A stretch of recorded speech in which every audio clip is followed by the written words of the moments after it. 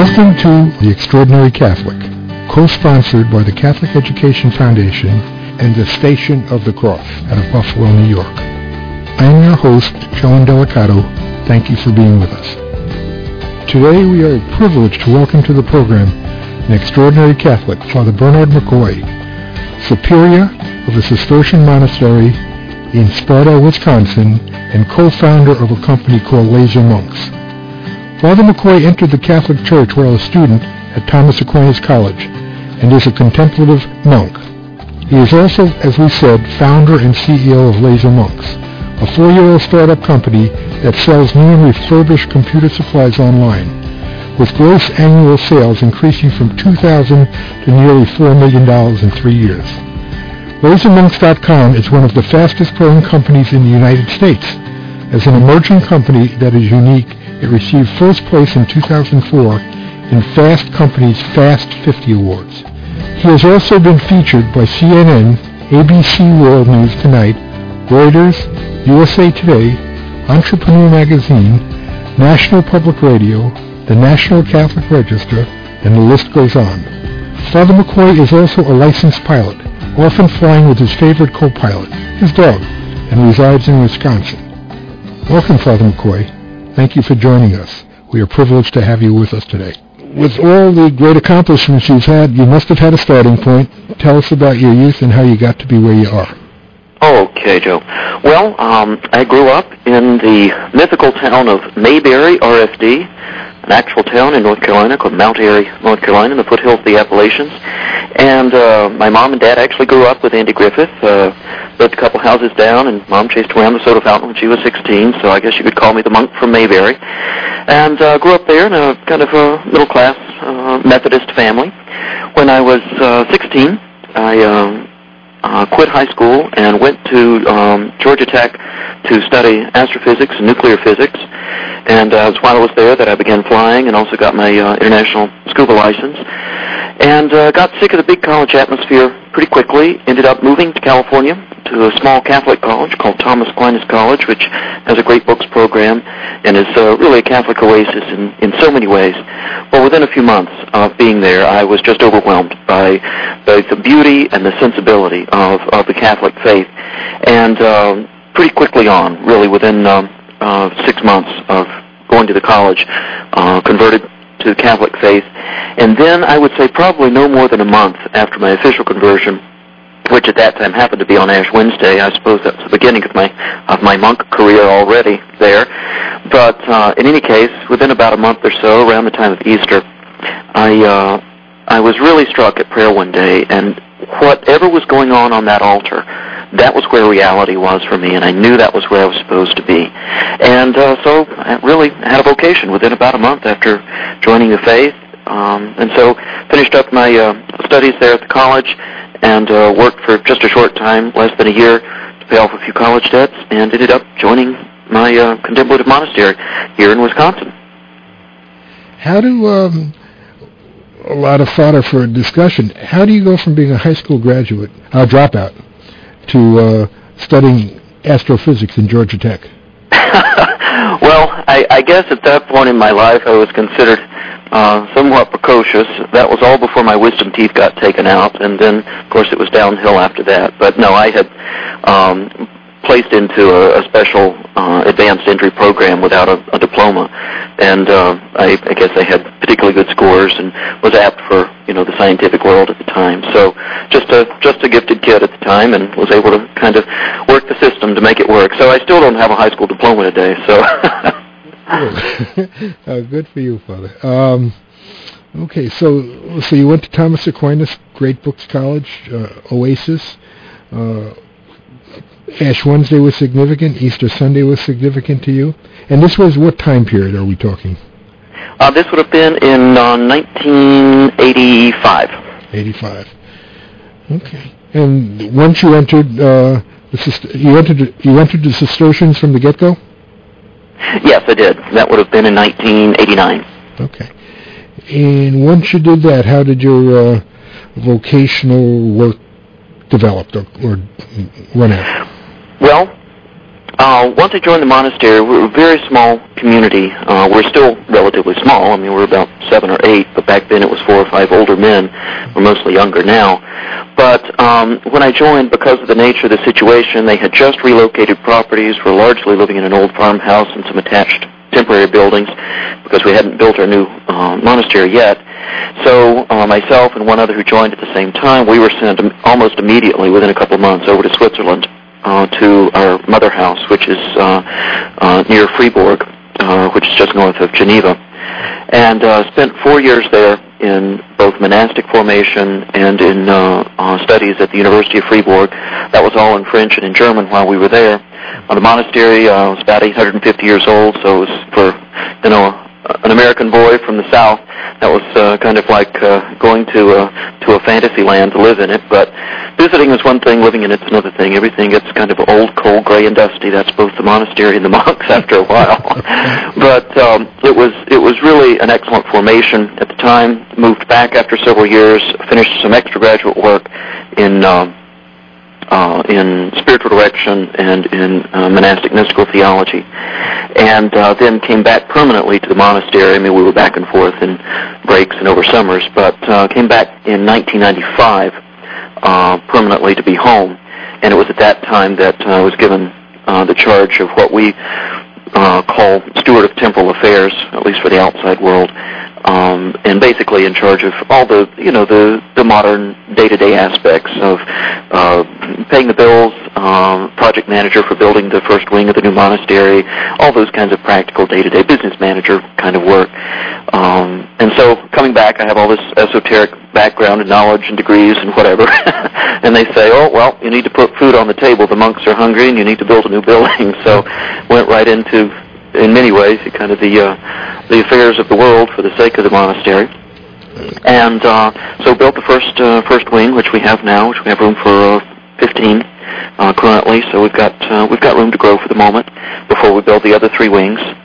And then it was during that process of trying to come up with an income project for the community that we stumbled across the idea of laser monks, but perhaps we'll move into that whenever the time is right for you. We sure will, Father. Now, are you currently, am I right, are you currently abbot there, or? Actually, I'm the superior. We have a retired abbot, but because we're small, we decided to wait, and I'm officially a conventual prior for now. I am the superior, but until we get up to a total of 13, 1 Christ figure and 12 disciples, we'll hold off on electing a new abbot because in our order, our abbots are for life, and so it's a little bit better for the sake of the community if we have a prior, which is a 6-year term. Okay, how old are you now? Just turned 40. So you're young in your position. Unfortunately, yes. We are somewhat lacking in the upper age levels, the wisdom figures, and if you stay long enough, your penance is you become superior.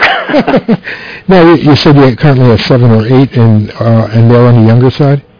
Yes, our average age right now is probably about 43, and we range in age from about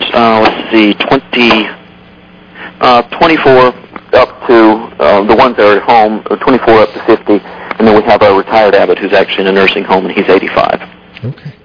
Well, many religious orders would like to have that demographic. Yes, indeed. Sure. And I'm expecting us probably to add between 3 and 5 more new people this year.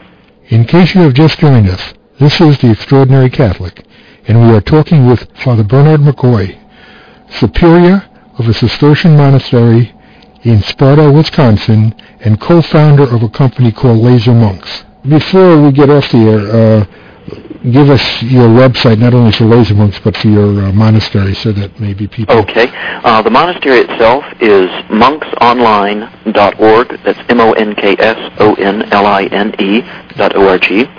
And for our company website, it's lasermonks.com, lasermonks.com. Okay, that's good. Anybody interested in those websites, please hit them, and you'll find out a lot about a wonderful group of people. Okay, Father, so you're obviously a fast track in everything you've ever done. And to go from that quick vocation to study in Freiburg, and then to take over the temporalities, start a business, and be superior is remarkable. And again, our prayers are with you. Tell us about your business ventures and how they got started, what their purposes are, and so on. Okay. Well, as I said, when I came back in 95 to take over many of the, shall we say, the business aspects of the monastery, one of the things that many people in America don't understand is the fact that Benedictine monasteries, and we, as Cistercians, follow the rule of Benedict. We were a reform of the Benedictines in 1098, so we've been around a little over 900 years. But Benedictine monasteries are required to be self-supporting. We don't live off of donations. That we have various kinds of enterprises and industries. Most people have heard of some things, maybe fruit cakes or wines or beers in Belgium, and all kinds of different ways that monasteries find to support themselves. Well, I came home to kind of a community that was being refounded in a sense, starting over, and really had nothing in place, no inherited background of what to do. We were at that time living off the proceeds from the sale of our old property until we could have a younger community and develop something. So I came back to a small community of 5 or 6, a lovely piece of property of approximately 500 acres in the bluffs and fields of Wisconsin, but nothing that we could really do with our labor force that would be related to what you might call agribusiness, which most monasteries have lived off of really for about the past 1,000 years. It's really only since World War II that many monasteries have had to move into a more modern way of enterprise and monastic enterprise and support, for their own sustainability. So anyway, I'm back home and trying to come up with various ways to support us. We looked at all manner of things. We were considering developing a 5-star golf course and retreat center for corporate boards. Pete Dye had offered to design our course for free. I was working on that project, looking at raising shiitake mushrooms. I had some real estate development projects I was actually working on at the time. And in the midst of all this, my printer ran out of toner, and I said, this is just way too expensive for a bunch of black dust. There has got to be a better way. And in poking around online and making a few phone calls, I discovered there were all kinds of better ways to save some money. And I said, gee, if I can save this kind of money for our little monastery, for 5 or 10 printers, what if we could do this for other nonprofit groups, churches, schools, hospitals, that sort of thing? And so that was the initial idea that led us on to what then became LaserMonks.com. And since that time, which was in 2002, we expanded from simply offering basic printer cartridges, both inkjet and toner cartridges of all kinds, both remanufactured, third-party brands, name brands, all of that sort of thing. But people ask us, well, gee, do you have paper clips, or can we get a ream of paper from you? And we said, well, why not? So we expanded into the office products industry in general. Today we have over 43,000 products that we offer to the general business world. And it's not just the nonprofits. We are major suppliers for lots of small to medium businesses, a lot of government contracts, universities and hospitals throughout the country. So it's a wide-ranging thing. And individuals, the poor student who wants to save some money on an inkjet printer cartridge or something. So we're able to help people save some money along the way. The income, of course, is used not only to cover the very modest overhead to run monastery and support the monks in their life of prayer, but at the same time, a significant portion goes to charities throughout the world. And we have works both locally, regionally, nationally, and internationally. Everything from care for the body, care for the mind, care for the spirit are kind of the angles we look at. It could be hope for a domestic abuse shelter. Perhaps it's for a food kitchen, medical equipment needs in a rural area. We do a few scholarships of various kinds.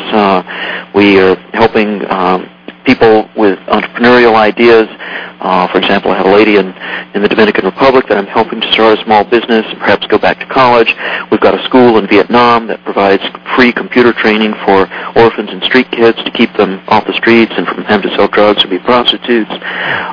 We have all manner of really fascinating projects around the country and around the globe.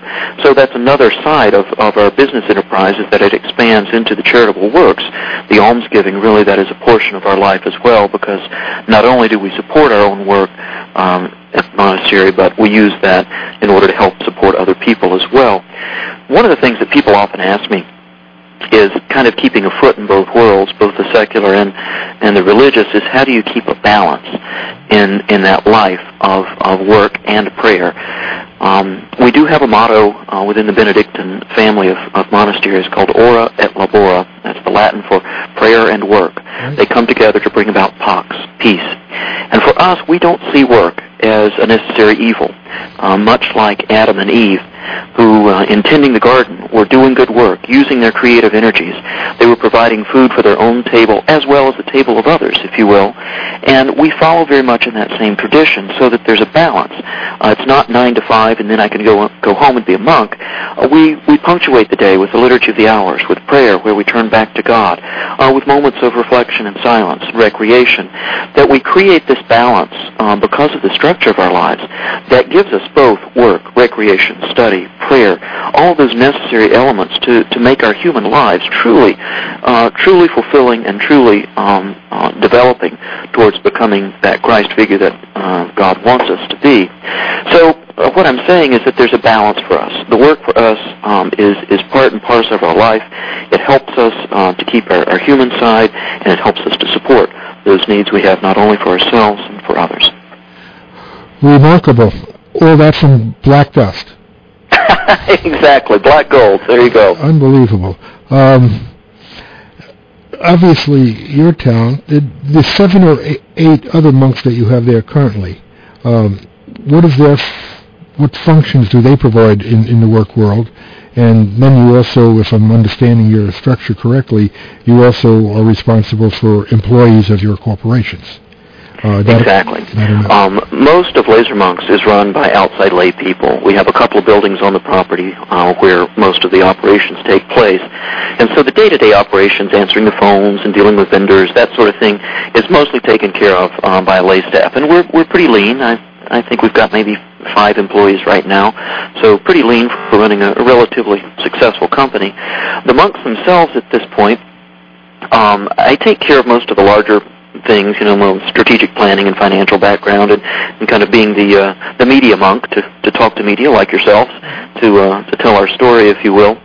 But the other monks, with whatever talents they have, they participate in various ways.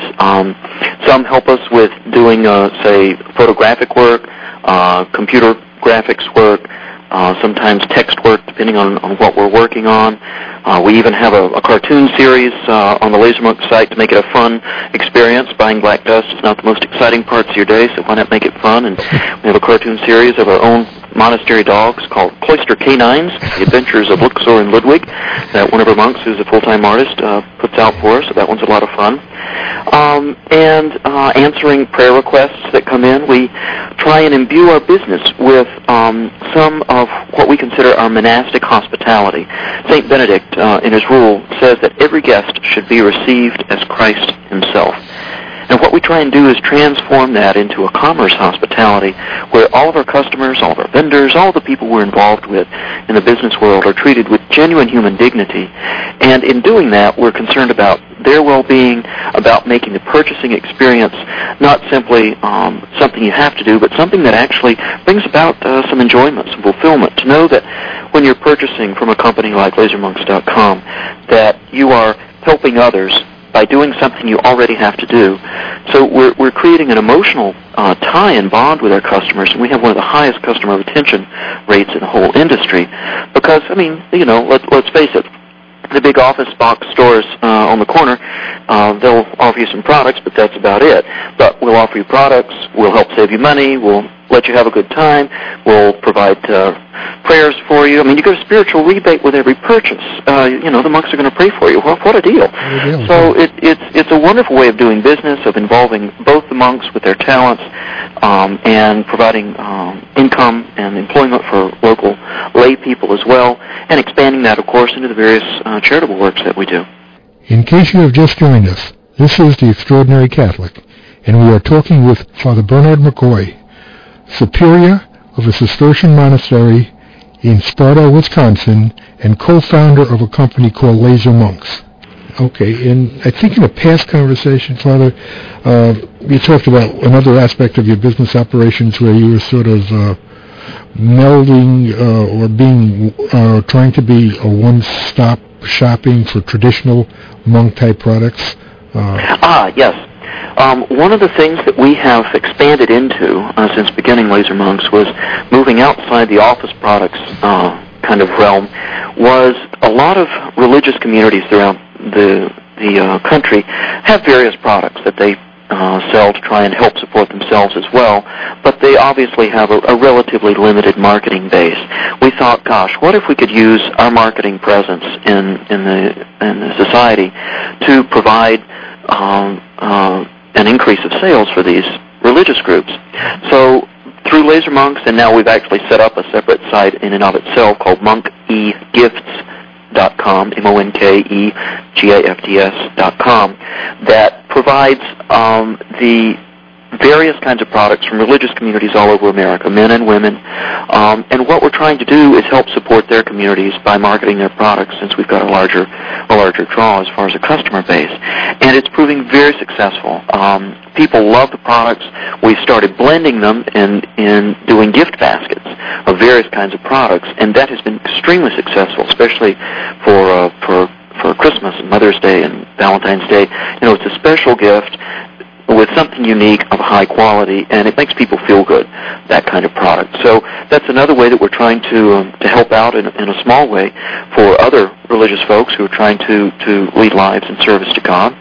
And similarly, what has developed from that has been, we've noticed the relationship of purchasing with a purpose, if you will, which is what you do, with our company. At the same time, you might call it commerce with compassion. It's kind of one of our taglines. And what we've started doing is expanding into other product lines where we can provide whatever the product may be, but tie it to the charitable use where the money will be going. The best example is our current new coffee company called Benevolent Blends, which is another site, benevolentblends.com. And we have high-end coffee. We import the beans ourselves from Costa Rica, Panama, and Ethiopia. They are roasted for us in Madison, Wisconsin, and shipped out on Tuesdays, and we ship them from the monastery on Thursdays. But high-end blends, to compare with, say, the Starbucks lines. And the income from that goes back directly to helping the families who produce the coffee beans. We provide help for the medical clinics, for the education of these families and these coffee bean families in these various countries. And that expanded into other kinds of appropriate products. We now are baking products through another company and have biscotti available, Benevolent Biscotti. We're going to be starting a whole line of dog, horse, and cat treats, Benevolent Bones, and all sorts of wonderful ways of taking a product and making it a useful and fruitful experience. So we're really moving into that kind of fair trade, free trade angle, and are starting, as a matter of fact, to negotiate with a few communities, one in Nagaland in India and some others in Ethiopia, of finding products from local small communities and be able to sell them for them here in America so that they can help support their own communities. So it's really kind of an organic process that has led us into expanding on our own idea of commerce with compassion to offering that for the use of a lot of other communities throughout the world. You're taking my breath away. I hope I'm not talking too long here. No, it's just so fascinating. Earlier on, you anticipated a question, and you talked about the questions that people would have about how you balance your life and so on. And you talked about that somewhat on a community level. Can you tie back or take a stab at tying back that experience where everything happens behind the altar, which was the initiation of your vocation, to where you've come and where you're going today? Could you sort of make that clear for us? Sure. As I said, my initial vocation was felt very much in the presence of the Eucharist, and I knew that that's what my life was to be centered on. And while at this point, for example, in my life, obviously I have way too many irons in the fires and have to keep a lot of plates spinning, so to speak. A lot of good works, no question, but very occupying as far as time and intellectual energy as well. What has to be fundamental is that day-to-day spiritual practice. Now, in the monastery, remember, we've got a set structure. We start at 4 in the morning. We spend approximately 4 to 5 hours throughout the day, about every couple of hours, in prayer. Our monastery continues the tradition of Gregorian chant, so we spend about 4 hours a day in chant, another hour a day in private prayer and study. But it's part of the structure. Everybody's doing it. It's what you're supposed to do, and you're going to do it. As opposed to, of course, being in the world where you've got to make your own schedule and your own rules, and you're the only one that you have to be accountable to. In the monastery, it's part of the way it's set up, so that you won't get too out of balance, that things won't fall out of kilter, so to speak. It's not always easy, I will grant you, from a personal level, that how many times I'm standing in a choir and my mind is racing on some other problem, and, I lose my place in the Psalms or something, and I feel bad because I should be paying attention to that. But at the same time, the process of having that structure within the monastic setting really assures that you keep a certain balance. Of course, on the other hand, we are individuals within the monastery, and we're primarily supposed to be concerned with the care of our own souls, tending our own garden, in a sense, while at the same time trying to help others with theirs. So it's a factor where we do have to step back. I try and take off at least 1 day a week in some form or fashion. It might be a half day here and a half day there, and turn off the internet, turn off my cell phone, no electronic stuff. I will spend some time in prayer or study, go out and play with the horses, do something to pull myself away from those worldly concerns that help me refocus on God, whether it be strictly in prayer or through nature, or just through some recreational activity that can pull me away from those cares. Part of the problem today is, of course, it's such a frenetic society, and we're pulled in so many directions, and we have so many stresses and cares that we forget to pull back and have a moment for reflection. People don't like the silence today. They're afraid of it. The monastery, it's a part of our life, is living in that mystical world of silence where, of course, you're really faced with yourself in front of that spiritual mirror, and you have to deal with problems that come up. And that's part of what we try and do in our life, in the monastic life, is to provide an atmosphere where you are able to confront your own faults and failures, your own needs, to be able to grow in those, and to be able to sanctify even your weaknesses, and to move forward in that. And, of course, having to have the stresses that we do, not so different from people in the world, means that we share very much in the struggles of people in the world, and we keep those very much at heart. We get requests from all over the world every day on our prayer request portion of both the Abbey side and the Laser Monk side, of people saying, I just feel like I can't keep going. There's too many things pulling at me. And in some ways, I hope that we can be beacons, a beacon of hope in that light, that yes, it is hard. We live it too. People think we live, under the oak trees, praying our rosaries and don't have much to do during the day. But on the contrary, we have at least as much to do as most people, and often much more. So, trying to keep a holy balance and keep in perspective what is actually most important. Those essentials. God has to be most important, and everything else should be structured around that. And I think that's really the fundamental quality that makes our life work, is that we've taken that as the priority, and not that either I've got to pay the bills or that I have to answer the phone. God comes first, and everything else has to fall in place after that. Father, you are a beacon. Your work is a beacon of hope to us all. It's unique in terms of the modernity of your business ventures, and that in itself is a witness. So we thank you so much for taking time with us. We pray for your good works, for your compassion, and for all the wonderful outreach that you're doing. And we only wish you and pray for your continued success. So thank you so much for being with us, Father McCoy. Thank you, Joe, and thank you to all the listeners. May God bless you all this season and bring you great graces for the rest of the year. God bless you, Father. Thank you. Thank you for being with us for today's Extraordinary Catholic. We hope you have found the program inspirational and informative, and truly hope you can join us again. I'm Joan Delicato.